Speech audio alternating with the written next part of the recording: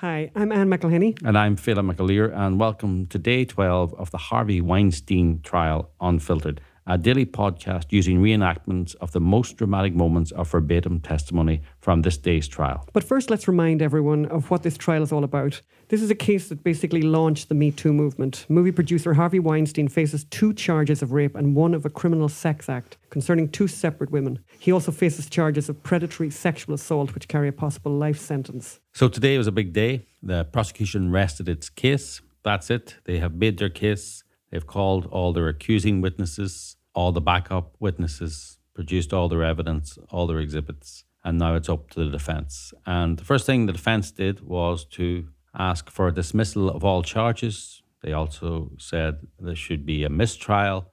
Basically, they threw everything at the wall, hoping something would stick. Let's hear what they put to the judge after the prosecution case rested. And this is Damon Sharonis and Joan Rotunno, Harvey Weinstein's chief defence lawyers, asking Judge James Burke for a dismissal of all charges. These lines are read by actors, but they are actual verbatim testimony from the court. That's fine. Any motion at the end of the people's case? Yes, Judge. Judge, I am making a trial order of dismissal at the close of the people's case. Judge, specifically with regard to Jessica Mann and the alleged incident that happened in March of 2013 in a New York hotel room. Judge, the evidence elicited from Ms. Mann on direct examination and then on cross-examination did not in any way show any forcible acts on behalf of Harvey Weinstein to Ms. Mann. She testified that she went up to the hotel room with him. She wanted to go to a place that was more private to have a conversation with him. Mr. Capolongo testified from the DoubleTree that Mr. Weinstein went up to the area that you would go to the elevators and Ms. Mann followed him, never that she was being touched or guided up to that room. Once in that room, she said that she was arguing with him and negotiating with him. He went into the bathroom and that she just lie there. Judge, that does not in any way rise to the level of the elements that the people need to prove the charges against Mr. Weinstein in those matters.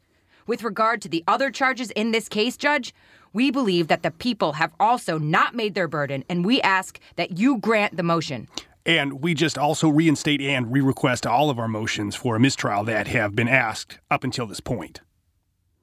So that was a brief appeal for dismissal. I'll tell you, the prosecution was not so brief. Joan Lucy Orban, who is the chief ADA, she gave a very spirited and detailed response to the motion, dismiss the Mann allegations and the other allegations. So let's hear Miss Lucy Orban spell it out why it shouldn't be dismissed, and we will hear the judge's rather brief response to the motions.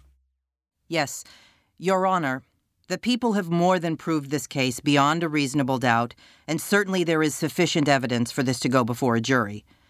I hearken you first to Annabella Sciorra. Ms. Sciorra indicates that on the night in question, she receives after coming home, getting a ride from the defendant, she receives a knock at the door. She's in her evening attire in that she is wearing just a nightgown. She opens the door, a crack. The defendant then barges in. He begins to case the apartment, as she would say, going from room to room and beginning to undo his clothing. She says no. I don't know what you think this is. This is not happening. She orders him out. He is not dissuaded. He continues to back her up into a bedroom, grabs her, and forcibly puts her on a bed. She physically resists. He holds her arms and her wrists above her head and then enters her vagina with his penis. After that, he then puts his mouth on her vagina, and she has continually fought trying to get him off of her. At that point, she is losing her physical battle. She almost seizes, and she is left on the floor. Ms. Haley indicates that she goes to the defendant's apartment after previously rejecting any of his advances, and what starts out as a normal conversation changes quickly. The defendant at some point lunges at her, forcibly kissing her, backing her into a bedroom, causing her to fall back on the bed. She tries to get up several times. He keeps putting her back down. He then puts his mouth on her vagina. She continues to try to dissuade him from doing this, even telling him, "I am on my period. I have a tampon." He forcibly removes the tampon and continues to do the same. She actually says that she is in fear. She says that a driver took her up to the apartment. She thinks that even screaming or trying to push him and trying to physically get past him would not prove to be fruitful. She fears that maybe the driver is even still there or downstairs. Maybe he is in on it, is what she says. As far as Jessica Mann indicates, Judge, she's at a hotel. She's not there to go to a room with the defendant, and she does not ask the defendant for a private conversation on that day. That was conflated by counsel. In fact, she is there and he is there at that time, she believes, to have a breakfast meeting to introduce him to her friends. Prior to that breakfast meeting, the defendant arrives early for that meeting to the surprise of Ms. Mann, and she goes down and finds that he is checking into a room. She becomes distraught because she realizes what he is going to want. She just tries to dissuade him. He grabs her and tells her to not embarrass him, and even Mr. Capolongo, who doesn't know the defendant, is not a woman and is not in fear of being raped, was also, equally, found the defendant both menacing and intimidating at that moment. The defendant then leads her upstairs, and then at some point takes his hand and pushes her ahead of him, which is outside of the sight of Mr. Capolongo. They go up to the room. She several times tries to get out of the room, tries to open the door. He puts his arm, he is obviously much larger, much stronger, and a taller person, puts his arm over her, across the door jamb, slamming the door shut against her repeated efforts to get out. He demands that she gets naked and get on the bed. Only after she is completely naked, he goes briefly into the bathroom, comes back, puts his weight on her, and forcibly enters her vagina with his penis. In all of these instances, certainly, Judge, rape in the first degree is made out. In the third instance, not only is rape in the first degree made out and criminal sex act in the first degree intermittently for the other witnesses, but additionally, Judge, rape in the third degree is made out. Moreover, because of the forcible rape and forcible criminal sex act of Annabella Sciorra, the people have proved that the defendant committed predatory sexual assault. Okay. The motions for the trial order of dismissal and also motion for a mistrial is denied.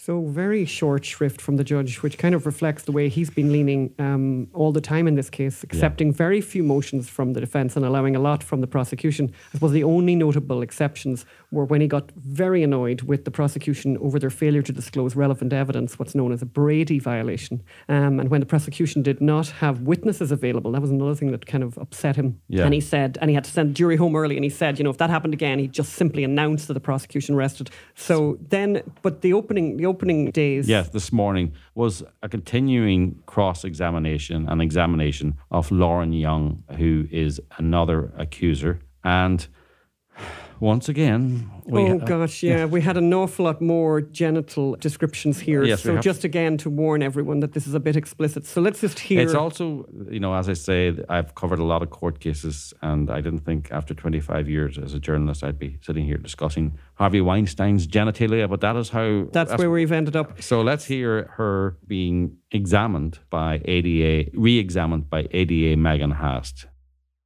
There were some questions about a recorded interview that you had with LA detectives and LADAs on the phone in May of 2019. Remember that? Yes. In each of those interviews, did you describe how you got trapped in the bathroom with the defendant? Yes. Did you describe how he masturbated in front of you? Yes. Did you describe how he was holding and grabbing your breast? Yes. Objection. Sustained. By the way, can you describe the ejaculation when you saw the defendant ejaculate? Objection. Overruled. It didn't look normal. It was like clumpy. Mr. Sharonis asked you yesterday about a statement that you made about being pushed into the bathroom. Remember that? Yes. Were you actually ever physically pushed into the bathroom? No, I was not. Can you describe what you were trying to articulate when you were using that word? That I was forced, stuck, trapped in there, and I didn't properly explain it. However, in a cross-examination by Damon Sharonis, he scored some good points by drawing attention to her changing stories about Mr. Weinstein's genitalia. Another witness had described Mr. Weinstein as being intersex with no testicles and a small vagina. So in evidence yesterday, Miss Young said that he had deformed genitalia, which would back up her claim that she's seen them. However, as Mr. Sharonis made her admit, when she was first interviewed, she had said his genitalia was normal. And it was only after frequent prompting by detectives that she said otherwise. So let's hear that exchange. And again, obviously, this is very explicit and not that easy to listen to. Yes. But it's important. So let's hear that. You told the members of the jury on redirect that you were having trouble articulating what Mr. Weinstein's body looked like. Do you remember that? Yes. Well, you spoke to Detective Vargas in October of 2018, and they asked you what his body looked like, didn't they? Yes. They asked you about his genitalia, didn't they? Yes, they did. They asked you about whether he had testicles? Yes. At that time, you said he has them. I don't know if there was one or two. They asked you how did you notice them? There is a sac under his hand, his penis. You said those words, right? Yes. That was not trouble articulating what you saw. Objection. Sustained. You told them what you saw, correct? I said 1, 2 balls. I'm not sure what was in there, but I saw a sack, but it did not look right. Then they asked you could make out the scrotum and the testicles, and you say, uh-huh. Then they ask you, or not sure, and you say, I could make them out, correct? Yes. Okay, so that was not, you weren't having any trouble articulating that, were you? Objection. Sustained. What happened is, when you said that to the detective, they kept asking you questions until you said maybe he didn't have any balls. That is what happened, right? No. Objection. Overruled. Question and answer stands. Later on in the same transcript, after they asked you questions, you say, maybe he didn't have any balls, didn't you? I didn't think the sack was full. Really? Objection. Sustained. So, when you said you could make out the scrotum and testicles, you said I could make them out. You were wrong? I was not wrong. It was only after they kept asking you that you said maybe he didn't have balls, right? Objection. Sustained. So Harvey Weinstein is actually only being criminally charged with sexually assaulting 2 women. Now, there are 4 other accusers who have come through the courtroom for the prosecution case, and there's a lot of confusion about the purpose of these 4 backup witnesses, these 4 so-called Molyneux witnesses. They're designed to show prior bad acts, but it's confusing, and the judge tried to help the jury today, but I'm not sure he did. It's confusing because Harvey Weinstein is also being charged with predatory sexual assault, that he's a predator, that he has done this multiple times. But the judge said that you can't use the 4 women's stories to back up that particular charge. So let's hear what he had to say in a charge to the jury. And try and imagine yourself as one of the jury members trying to work your way through this, because Yes. we're finding it a little challenging. Yes. So let's have a listen. Jurors, let me read to you again. You heard evidence during the course of the trial the defendant had certain sexual and other interactions with Dawn Dunning and Tarale Wolf and also Lauren Young. These witnesses are not the complaining witnesses in the indictment, and I will explain again how this evidence is to be considered by you.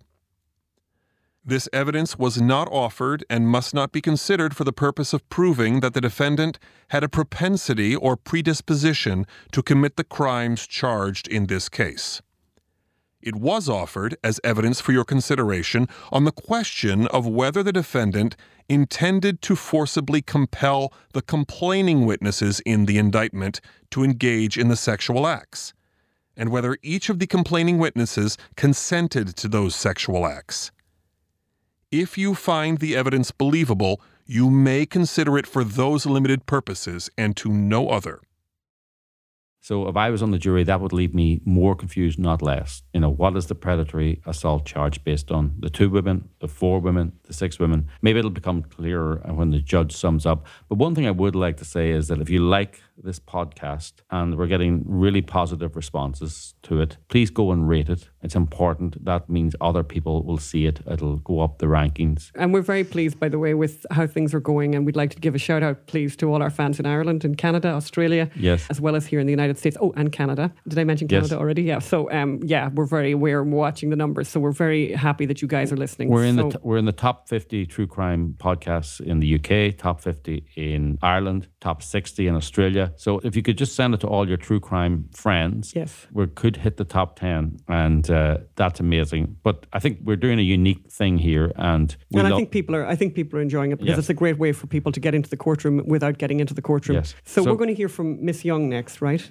No, sorry. It was a brief witness, Ryan Beatty. We're not going to reenact him here. I just want to tell people what he said. He was brought to court to back up Miss Young's account of arriving home distraught from after her sexual assault by Harvey Weinstein. And normally you're not allowed to have hearsay witnesses in court, but the exception is if it's a prompt outcry, it adds, if someone says it at the moment. So she came home. However, I'm not sure that the prosecution got the hit they wanted. He said she was very, very upset, crying, the most crying he'd ever seen her, but didn't say why she was crying. And, cross-examined by Donna Rotunno, she focused on the lack of details and how they had talked, the two friends, and they're lifelong friends, Ryan Beatty and Miss Young, how they had talked in the past about the incident in preparation for the court appearance. So short witness corroborated some of Miss Young's testimony. And in my opinion, Lauren Young, is the strongest witness, that's my opinion, for the prosecution. And any bolstering of her evidence is good for the prosecution. So it's been a good few days for the prosecution. And then they rested. Then in the afternoon, the defense opened. And the first witness was a person called Paul Felcher, a former Miramax employee. That's Miramax, the company owned by Harvey Weinstein and his brother Bob. And he was called really to hear about a conversation he says he had with actress Annabella Sciorra, regarding Harvey Weinstein. But, and first Donna Rotunno asked him about how he actually met Harvey Weinstein. Let's hear that. Mr. Feldscher, where do you live? Manhattan. What do you do for a living? I'm a writer, but I'm mostly a stay-home parent. You have how many children? 2. Do you know someone named Harvey Weinstein? I do. Do you see Harvey Weinstein in the courtroom today? I do. How long have you known Mr. Weinstein? The better part of 30 years. Do you remember when or where you first met Mr. Weinstein? I actually think the first time I met Mr. Weinstein was a casual meeting at a place called Elaine's. Was Elaine's in New York? Yes. Did you develop a friendship with Mr. Weinstein soon after meeting him? No. When is the next time you remember you started to develop a friendship or relationship with Mr. Weinstein? When I had, for a period of time, I was partnered with the actor Sean Penn. We were partnered up to make some music videos, and we had a screenplay we were interested in making together. And we came to New York and met with Harvey. At some point, Mr. Feldscher, where did you live when you first met Mr. Weinstein in the early 90s? L.A. Did at some point you move back to New York? I did. When did you move back to New York? It was a gradual process of weaning, but it was 95, 96 in there. So that's how he got to meet Harvey Weinstein. Then we got to hear how he met actress Annabella Sciorra. And she's significant. She is one of the complaining witnesses, not the criminal complaint, but the 4 prior bad acts witnesses. People may know her from The Sopranos. She had a very significant role in The Sopranos. She was in Copland. She's quite a famous actress, and she claims that she was raped by Harvey Weinstein in her Gramercy Park flat. So let's hear what she allegedly told Paul Feldscher about her and Harvey Weinstein during a walk. During the time you lived in LA, did you spend a lot of time in New York? Yes. Do you also know Annabella Sciorra? I do. How do you know Annabella? How did we meet, or...? How did you meet? She probably does not remember. Our first meeting was on the set of a film called The Hand That Rocks the Cradle. I was representing another actress in the film, and Annabella is a new client in the company. I said hello. I think we had lunch on the set. Let me ask you what you were doing on the set of The Hand That Rocks the Cradle. I was visiting an actress called Rebecca De Mornay. What was your relationship to the actress? I was on her team, one of her agents. What company did you work for back when you met Annabella and you were representing Miss De Mornay? ICM. International Creative Management. Tell the ladies and gentlemen of the jury what ICM does. A full-service, at that time, agency still is, represents writers, actors, directors, primarily all athletes and other lecturers. It is quite a big company. How long were you with ICM? 8 years. What were the circumstances of your leaving ICM? I hated being an agent. I was about to turn 30. I just made a $10 million deal for a 10-year-old boy, and I wanted out. So I was in a catbird seat in terms of making choices where I want to go, and I left very happily. Were you fired from ICM? No. I have been fired from many jobs, but not ICM. After you met Ms. Shiora, did you develop a friendship with her? We did. Describe to the ladies and gentlemen of the jury what that friendship was like. She was, for several year period, one of my closest friends. Were you living in LA when you first met? I was. Was she living in New York or LA? She was living in New York, but she had a little cubby. I believe Annabella had an apartment in LA. She stayed at my place a couple of times. Let's go back when you first met Annabella. Were you living in LA? Yes. Did Ms. Shiora often visit you in LA? She would often visit LA. We hung out and spent time together whenever we were in LA together. Did you see her in New York? I did. Do you remember a time when you and Annabella and Harvey were all friends? I certainly remember a time we were all in one another's orbit. Harvey was not, at that time, I would not say he was my friend. Annabella was my friend. At that time, in the early 90s, Miramax was the place in New York, and there were a lot of people in the Miramax orbits. Annabella was one. I was in the periphery.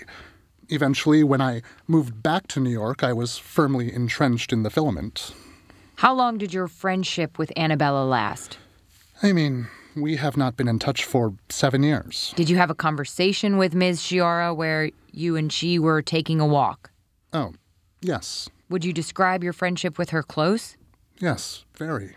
And going back to a conversation you had with Annabella on a walk, do you remember when that conversation was? Remember in which way? Do you remember the time frame? I mean, early 90s. It is many years ago. I know, I'm asking you to go back. Objection. Sustained. And what was the sum and substance of the conversation that you had with Annabella regarding Harvey Weinstein? I remember Annabella saying to me that she'd done this crazy thing with Harvey. And do you remember where you were when she said that to you? No. We were on an extremely long walk that night from Lincoln Center to, I believe we ended up going to a restaurant in Alphabet City, which is, if you know, in New York City, that is an hour and a half, 2-hour walk. It was during that walk you remember her talking about doing something crazy with Harvey? Yes. At the time, what was your understanding of what she meant when she was talking about something crazy? My understanding, as I understand it all these years later, was that there were no components about what she was saying I found shocking or alarming, or it was not, I don't recall it being stressful. And I think that I would be a horrible friend if there was some component of that and I did not follow up. I don't remember having any more conversation with her about it other than it felt, I guess, the tenor of the conversation felt... All right, hold on, Mr. Felcher. Sorry. She did not ask you any of that. Listen to the question she asked you. Sorry. And at the time that you had this conversation with Ms. Shiora, did she explain that whatever crazy thing she did was sexual in nature? Objection. Sustained. Can you expound on what she talked about when she said she did a crazy thing with Harvey Weinstein? Objection. Overruled. Her original question, Miss Rotunno's original question, what was your understanding of what this thing was? Okay? So, do you understand that question? I do. Can you answer only that question? Yes, sir. Give it a try. Sorry. My understanding was that she fooled around with him. And did Miss Annabella Shiora ever say anything to you about Harvey ever forcing her to do anything? No. Did she ever tell you anything about him coming over to her apartment on Gramercy and forcing his way in? Objection to leading. Objection. Watch the leading. Sure. Did Ms. Shiora ever tell you anything about a negative experience with Harvey on Gramercy? No. And in the early 90s, where do you remember Ms. Shiora residing? My primary memory is of her residence at the Century on the Upper West Side, because I stayed there when I was still living in L.A. I stayed in her place when I came to New York sometimes. I always think of that as her apartment. And was there ever a period of time that you can remember during your friendship with Ms. Shiora that she didn't want to be with Mr. Weinstein? No. You went to many different events with Ms. Shiora, is that correct? Sure, yeah. Many dinners? Yes.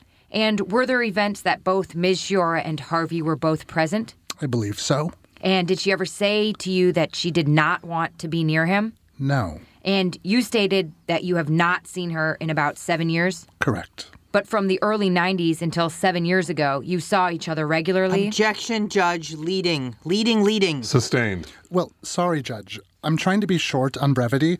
We had a very intensive friendship until the early 2001, 2, 3, something like that. We were still friends, but then the next couple of years, I had kids. Our lives changed. So nothing about awkward sex in the exchange he had with the actress Annabella Sciorra, which is significant and is a blow for the defence. When Annabella Sciorra was being questioned, being cross-examined by Damon Sharonis, he specifically asked her a question: did you tell your friend Paul Felcher that you'd had awkward sex with Harvey Weinstein? The question was immediately shut down, but it was obviously planting a seed that they were hoping was going to grow and have a payback here. All they got Mr. Felcher to say was that she had, quote, done something crazy with Harvey Weinstein. Now, for him, it was obvious that it was of a sexual nature or, as he said, fooling around. But it wasn't the home run that the defence had hoped for. So then we kind of go on to hear about this check, right? There's this money that went from the Weinstein Company to Mr. Felcher, and there's a bit of questioning about that, about how much it was and what it was for and whatever. So there's a whole story to do with this check. He claims it was for genuine work and that it was actually for less than what he was owed. And I think this is the defence trying to get ahead of some awkward questions that are later going to arise about his relationship with Harvey Weinstein. Let's hear this. And did you know her to take prescription medication? I did. If I can just have one moment. Mr. Felcher, you did some work with Mr. Weinstein in late 2016. Is that correct? It is. And what work were you hired to do? Judge, I don't have a super short answer for that. I was hired to be a consulting producer on a film that was weeks away from going into production. What was your function supposed to be? My function was meant to be the Grim Reaper who went in to try to slash the budget weeks before the beginning of principal photography. Did you have a contract for the work you were supposed to do? I did. What were the terms of that contract? I was paid weekly. We made a 6-week deal. How much were you supposed to be paid per week? $15,000 per week. At some point in time, did you reach out to Mr. Weinstein because you had not been paid on that contract? Both my lawyer and myself reached out on several occasions, yes. And did you eventually reach an agreement about what amount was going to be paid? Yes. My lawyer reached a settlement with an attorney at the Weinstein Company. That settlement involved 4 weeks of pay. Is that... That is right. What did you get paid? $60,000. That check was sent to you, correct? It was sent to my business manager in my account. You were eventually paid, right? Yeah. And that payment had to do with your work on the movie? Objection. Leading. Judge, she put in... Sustained. Why did you get paid $60,000? Because I did the aforementioned job. Objection. I was. If that was an objection, overruled. Sorry, Judge. Oh, you can answer. What did I get paid for? What did you get paid to do? I got paid to be this consulting producer. And you eventually were paid, correct? Yes. And then later we get to hear exactly what movie the money was for and Mr. Felcher's claim that the money is not connected to his testimony in this trial. So when we took a break, we were talking about the fact there was a series of emails that discussed the terms of your deal with Mr. Weinstein for the movie, correct? Correct. What was the name of that movie? It was released as a film called The Upside, a remake of a French film. The Untouchables was the original film, was the name of the original film, a French film, and released as The Upside. And that series of emails explains the circumstances with regard to your payment of $60,000 from Mr. Weinstein with regard to your work on that project?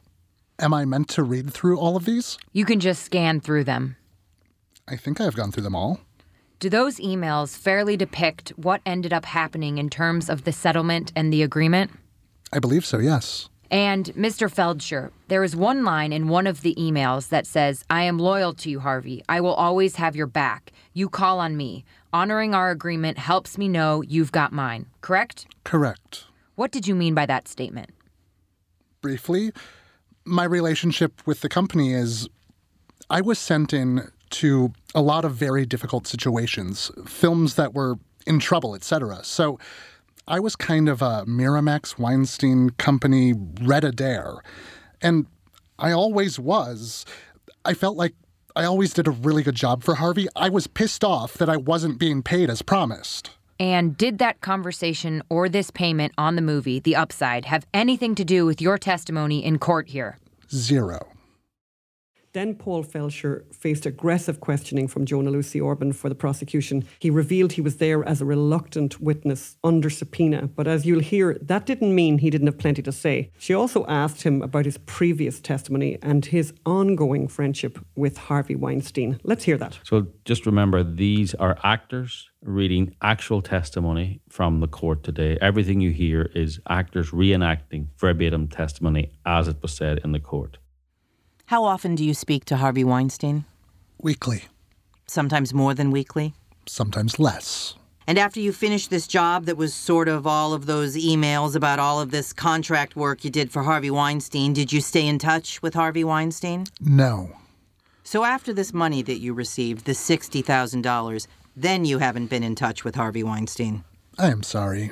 As I understand your question. You are asking if I stayed in touch with Harvey.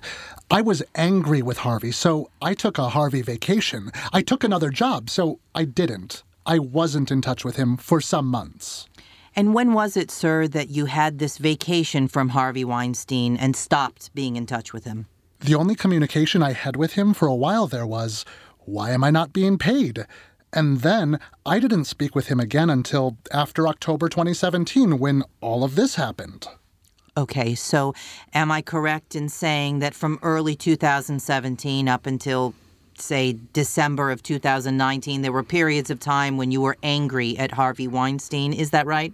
There was a period of time when I was angry at Harvey, yes. How long was that period of time? It was a few months when I wasn't being paid. And then after that few months, when you weren't being paid, then did you resume being in constant contact with Harvey Weinstein? I resumed contact. I reached out to Harvey when all of this happened. Listen to my question, sir.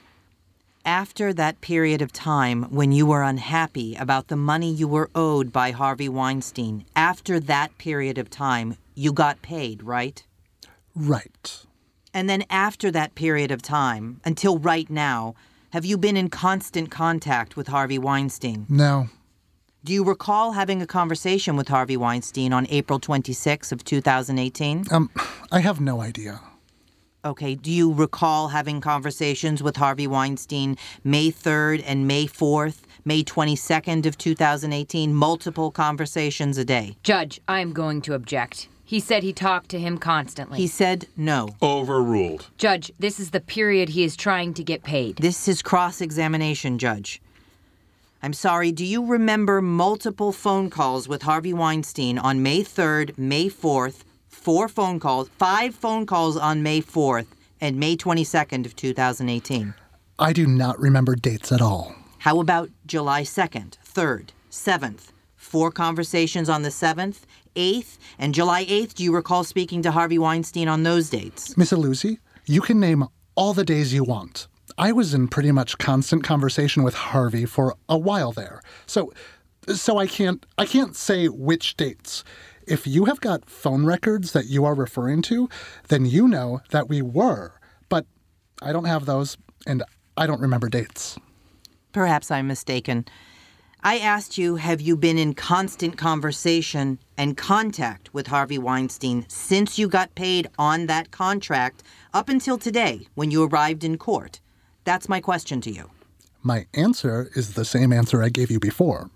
There was a few months period that I was pissed off at him, and I was not in touch with him. Aside from that few-month period, have you been in constant contact with him? Yes. So it wouldn't surprise you to find out that you had 4 calls on August 22nd, 2018. It would not surprise me. How about 3 phone calls on August 29? May I ask you, are these attempts to speak? Because I don't recall serial conversations. I mean, it's one trying to reach one and a hang up. Is this a message? I don't know. So when you say 4 phone calls, it could have taken him or me 4 attempts to get in touch with one another. So I don't talk to my children that often. I can't imagine I was talking to him that often in a day. Okay. But we were in constant touch. So you were in constant touch, is that right? Yes, Miss Iluzzi. But you don't seem to want to recognize that there is a period of time when I was angry with Harvey. I was working at another job, and I wanted nothing to do with him for a while. What was that period of time, sir? What months? I imagine it was in the spring of 2017, summer of 2017. And after that, though, you have been in constant contact. I confirmed that a few times. And explain to the jury what that contact has been. Has it been every day, every week? I think you are in a better position to know that. Well, what's your recollection, sir? My recollection is, I don't know how to... This is somebody I knew that was in trouble, and I was speaking to him partially because nobody else was. So I was talking to him. You felt badly for him. Did you feel badly for him? I felt badly that he was completely abandoned. I felt badly that it was looking very difficult for him to be the recipient of due process. So you were his friend and confidant all this time, is that correct to say? I don't know what you mean by confidant. His friend and confidant. I don't really think of myself as Harvey's confidant. I was friendly to him. He is not one of my... I am not trying to distance myself from him. I am just trying to give you an understanding of the nature of our friendship. It's not like we go hang out together. He is not like somebody that's going to come... It's... Okay, so how many times have you seen Harvey Weinstein in the last year, say? Multiple. Multiple, like once a week? No. Once a month? Perhaps if you average it out, yeah. Have you spoken to him about this case? Not recently. Listen to my question, sir, because I don't have a timeline. I didn't give you a timeline. Have you spoken to him about this case? Sure. Sir, I have a pile of documents that I would like you to take a look at. Sir, can you do me a favor and just take your time and just take a look through that cache of documents, please? So November 1st of 2018, did you say to Harvey Weinstein that you believe there is likely a bunch of truth to the claims that you behaved like a cad and more? Yes. And did you also say to Harvey Weinstein, your appetite and ambition for the things that you want, a script, a movie, and yes, a girl, to put it mildly, voracious? Voracious. Voracious. Is that what you said? Yes, I did. Can you explain to the jury what you meant by that? When Harvey was very doggone in his pursuits of projects and materials, etc., and won lots of, I'm sorry, I am blanking on the word, auctions, for projects when he was extremely aggressive in acquiring material, and I referenced that. So, in the text messages, I am referencing the way my thoughts were organized around who he was vis-a-vis this context. Okay, so you would agree, of course, that Harvey Weinstein is an extremely aggressive person, right? Objection. Overruled. I'd say... Is that a yes or a no? Is that a yes or no? Yes. And would you say that Harvey Weinstein has, from the time that you have known him, has been quite a large person too, correct? Large in... In stature. In physicality? Yes. He has been overweight most of the time I have known him, if that's what you're referring to. And would you say in your dealings with Harvey Weinstein that he is also a very loud person? Objection. Overruled. I think you have some pretty steep competition. No? The answer is yes or no. The answer is yes or no, or I cannot answer that with a yes or no. Is Harvey Weinstein a very loud person? It's not an adjective that I would use to describe Harvey. No. Not? Now, you just explained to the jury that what you meant was that Harvey Weinstein wins a lot of awards, right? But you didn't say just awards. You said a script, a movie, or yes, a girl. To put it mildly, voracious. Now, what did you mean when you said a girl, voracious? What did you mean when you said that to Harvey Weinstein? I meant that it was my understanding for a very long time that Harvey had a sex addiction and that he dated a lot of women.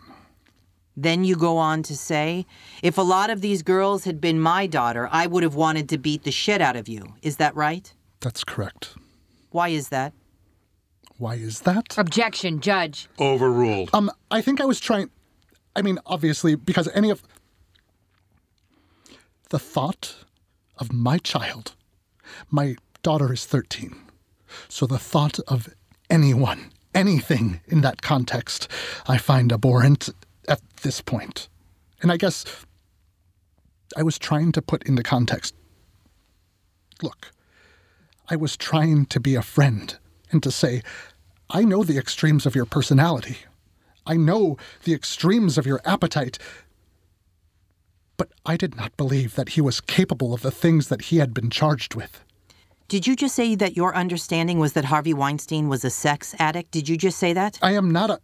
I did just say that, but I am not a clinician. But I believe he had a voracious appetite that I spoke of. I think, yes, also applied to his appetite for women. Next, you said that, is it correct, that you started talking about Annabella, right, on these text messages? Well, initially when I read... Listen to my question, sir. Did you start texting about Annabella Sciorra to the defendant? No. Yes or no? Not by name. Not by name. Are you sure? Let me show you something, but maybe I can refresh your recollection, okay? No, I am refreshed. I know eventually the name was there. You asked me if I started texting about Annabella Sciorra, and no, I was... Listen, I am learning a lot now, and I had no idea that my text messages would end up in a courtroom when I was texting him. My question is, sir, not whether or not the series of texts started with the word Annabella. My question was, did you begin to speak to the defendant about Annabella? I was referring to Annabella, yes. Did you say, I think she's full of shit? Yes. Did you say, I know you guys had an awkward whatever the fuck night 20 years ago? I take responsibility for all the texts you have in your hand. Did you also say, I remember her telling me about it the next day? Is that true? Was it the day before you went on that long walk that Annabella said this happened with the defendant? Under oath, that is not true. But you said that to the defendant. I did. And subsequently, so you talked about it the next day, and subsequently, but here you said that you don't believe you ever spoke about it again after that one long walk. Is that right? That is correct. So that was not true either? I don't believe so. I think that was condensing. I think I was... No, that is not true. Did you also say now the defendant, without telling us what, but the defendant says something back, right? I don't know where in the text you are looking at. Objection. Sustained. Did you say, well, the rape version got her an agent at CAA, so there is that. Did you say that? Again, I stand by every text that I wrote, but yes, I did write that. Then did you say... Well, was that true, sir? Sorry? Was that true? Do you have information that because Annabella has now said that the defendant raped her, that she got an agent? I cannot confirm that. But you said it to the defendant. I did. Then at some point you say Annabella is an asshole, is that right? Yes. But here in court, you said you still do care about Annabella, right? I think both can be true for a lot of people, but yes, I do care a lot about Annabella. Sir, is it correct to say that you were saying things that you thought Harvey Weinstein wanted to hear? Yes. And that's what you're doing today, aren't you, sir? No. Aren't you, sir, saying things in this courtroom that you think Harvey Weinstein wants to hear? Categorically, no. Didn't you say, sir, I think the dog pile of actresses who are suddenly brave and recalling suppressed memories is hideous? I did. When you say dog pile of women, what was it that you meant? I meant a plethora. I was not referring to the animal. I just was talking about the number. But there again, that is what the defendant, in your mind, wanted to hear. No, that is how I wanted to describe it, and I stand by that description. It is independent of what Harvey may or may not have wanted to hear. In the meantime, though, you did send Annabella a text, too, didn't you? I did. In the middle of saying to Harvey Weinstein she's a liar and she's an asshole, right? Correct. And to Annabella, you said, Bella, Meryl Poster asked me for your number. I should have asked you before I gave it. Sorry. Sorry about a bunch of stuff. Bewildered, too. Can't imagine what the kids are like at this point. Would love to see a pic. Would love healing and peace and friend back. I hope you are well. Current events are way too much for texts, but obviously acknowledgement goes to that awfulness. Did you say that to Annabella? When you say current events are way too much for texts, but obviously acknowledgement goes to that awfulness, what were you talking about?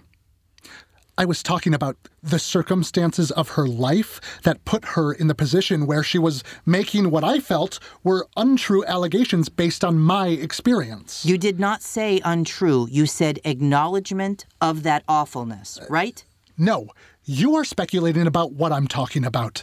The awfulness I'm talking about was the fact that Annabella was a 58-year-old woman, unemployed with twins she could not support and no insurance, etc. I reached out at the same time and then... You are concerned about Annabella? Can he finish the answer? Sustained. Let the answer stand. Did you say to Harvey Weinstein, I got to tell you, unless and until you make some kind of confession or you are proven legally guilty, I will continue to be the one, to be the controversial C-U-M, inappropriate person who defends you. Is that what you said to Harvey Weinstein? C-U-M is Latin for also. I'm not referring to semen. I did say that, and I stand by that. Until and if he's found guilty by a jury of his peers, I stand by his right to the presumption of innocence. So that's a little bit rough, Yes. Phelim, Yeah, I have to say, Felcher, he may have been there as a reluctant witness, but he seemed to be enjoying his time in the witness box a little. And I suppose... I don't know. I don't agree. I have to say I don't agree because, I think some of these... clearly this is one of those cases where, you never expect your texts to be, it's a little bit like the... it's a little bit like the FBI lovebirds, actually, where people have text messages where they've written to a friend or whatever, or lover or something. And then you never expect that stuff is going to be read out in court. So, obviously it's very awkward for him with Annabella Sciorra, where you have this, he's her friend and he says he's her friend and then he says all this stuff about her. And then, he's writing in one way to Harvey Weinstein and he's writing in a very other way to her at the very same time. But I think at the same time, I would say I was looking at, at the jury today and thinking, they're sitting there thinking, I've done that.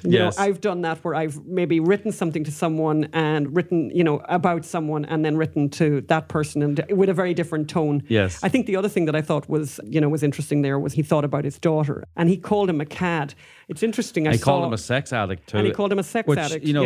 How much of this sticks with the jury? Your friend calls you a sex addict. The thing is, an addict will break the law for his fix. Right now, of course, sex addict is a much overused word, and by the way, I'm not sure there is an addiction, But also, by the way, it's not a crime, right? So Yes. you could be a sex addict, and if you've got enough people lined up that want to have sex with you, then good for you. Yes. Off you go. But and I thought, I've seen some people writing about the fact that he's described as a cad and saying that that's kind of proves something. I don't think so. It depends on your definition of a cad. And I've certainly used the word cad against people, and I don't think they should be locked up. You know what I mean? But it's it's hard to know. And I think you and I talked earlier, Phelim, about how do we think this went today for the defence. And I wouldn't be able to say. I really wouldn't be able to say. I don't think it was brilliant. No, it wasn't. And I think there was all this stuff about, he obviously has this very strong relationship with Harvey Weinstein. I actually, I thought that whole thing of, because when I started hearing him today, I kept thinking, my God, this is this man's only friend in the world. It kind of sounded a bit like that to me. And particularly when you look at a number of text messages and dialogue between these people over this last period of time, it's like he is his only friend. And Harvey Weinstein tried to do him out of money a few years back, and he still, obviously he got paid most of the money, but he didn't get paid all of it. So yes, there was something kind of, you kind of respected Paul Felcher actually for sticking with his friend. Well, as he sort of said, he said everyone is, deserves their day in court and they deserve due process. And what do they call it? What was the dog pile of what? Oh yeah, the dog pile of women. Actresses. Yeah, that suddenly some of that stuff definitely doesn't do well in an open court. Yes, reading your texts never does. And was Annabella Sciorra she only got an agent by crying rape or something like that? It's that she got with CAA because she cried rape. So we're going to wrap it up here. To everybody, we would love to know what you thought of today's testimony. Please. Actually, people have said. You see some of the comments were pro this or anti that. We're very skeptical. Of everybody. As journalists, we have to be skeptical. And at the end of the day, we don't know how it resonates with the jury because as journalists, a jury is different from a journalist. We can speculate and know outside information, and ultimately we're not putting Harvey Weinstein in prison for the rest of his life. So juries take their role they take their job very seriously. Yeah. So, and beyond a reasonable doubt is something. All of these instructions are going to be given to them by the judge. And as we say that, it's interesting that it looks like this trial is going to wrap up a lot quicker than we thought. What were they saying? What did the judge say originally today? They were talking about the 5th of March, but the judge today said the defence case is going to be over in 3 days or so. So there was a bit of today, a bit of tomorrow, and then maybe Monday, maybe Tuesday. And then there's going to be the prosecution wrapping up and the defence wrapping up and the judge wrapping up. Now, next Wednesday is a court holiday and the Monday after that is a court holiday. So it could be over by next Friday. It'll probably go on, maybe I feel, although someone in the Weinstein camp did tell me today that they expect it to be over by next Friday. However, I heard from other sources in the prosecution that they think it might drag on to the next week. So we're going, and we've had a preview of some of the people that we're going to get to hear from the defence, including one Miss Loftus, who's an expert psychologist who has an incredibly interesting history of expert testimony, and some of the trials she's been involved in are absolutely fascinating. We will let you maybe look her up and work out who she is, but she's really, really an interesting person who particularly has her speciality is in this recovered memories. Yes. And she's done amazing research on that. She did famous work in California in the satanic abuse panic of the 80s, was it, or the 90s, where children were given implanted memories by questioning. And she also did actually a research project where she, and it was a clinically supervised and peer-reviewed, where she had a bunch of children who she implanted an idea in their head that they had been lost in a supermarket, in a grocery store, and then had been found by a stranger. Yeah. It hadn't happened to any of them, and they all believed it had, but by the time she was finished with them. So anyway, she's going to be very interesting. It's going to be this is going to get more and more interesting by the day. If you like what we're doing, if you like what we're trying to achieve here, please donate at unreportedstorysociety.com, and please rate the podcast. You can rate on the Apple Podcast app, and we're reading everything, and we're reading the criticism as well as the very nice comments that we're getting. So please go to unreportedstorysociety.com, give what you can. This is expensive, but it's important. People really appreciate, as somebody in the comments said, this is just like being in the courtroom. Our actors are wonderful. Yeah, we're so lucky. They're out in LA every night working to all hours. And our editor is working through the night in Georgia. And a big shout out to Mark. So we're really impressed with everyone's work. Thanks so much. Thanks. Bye. Today's podcast is produced by Unreported Story Society and Magdalena Segeda and Raquel Lerman of Theater Planners. Written and presented by Phelim McAleer and Anne McElhaney. Directed by Kif Scholl. Donna Rotuno is played by Caitlin Carlton. Megan Hast is played by Kristen Connors. Judge James Burke is played by Thomas Vasella. Joan Aluzzi Orban is played by Michelle Gardner. Lauren Young is played by Leilani Smith. Damon Chironis is played by David Stanbra. And Paul Felcher is played by Nathan Tylutki. Edited by Chris Gorski. Engineered by Mark De La Fuente.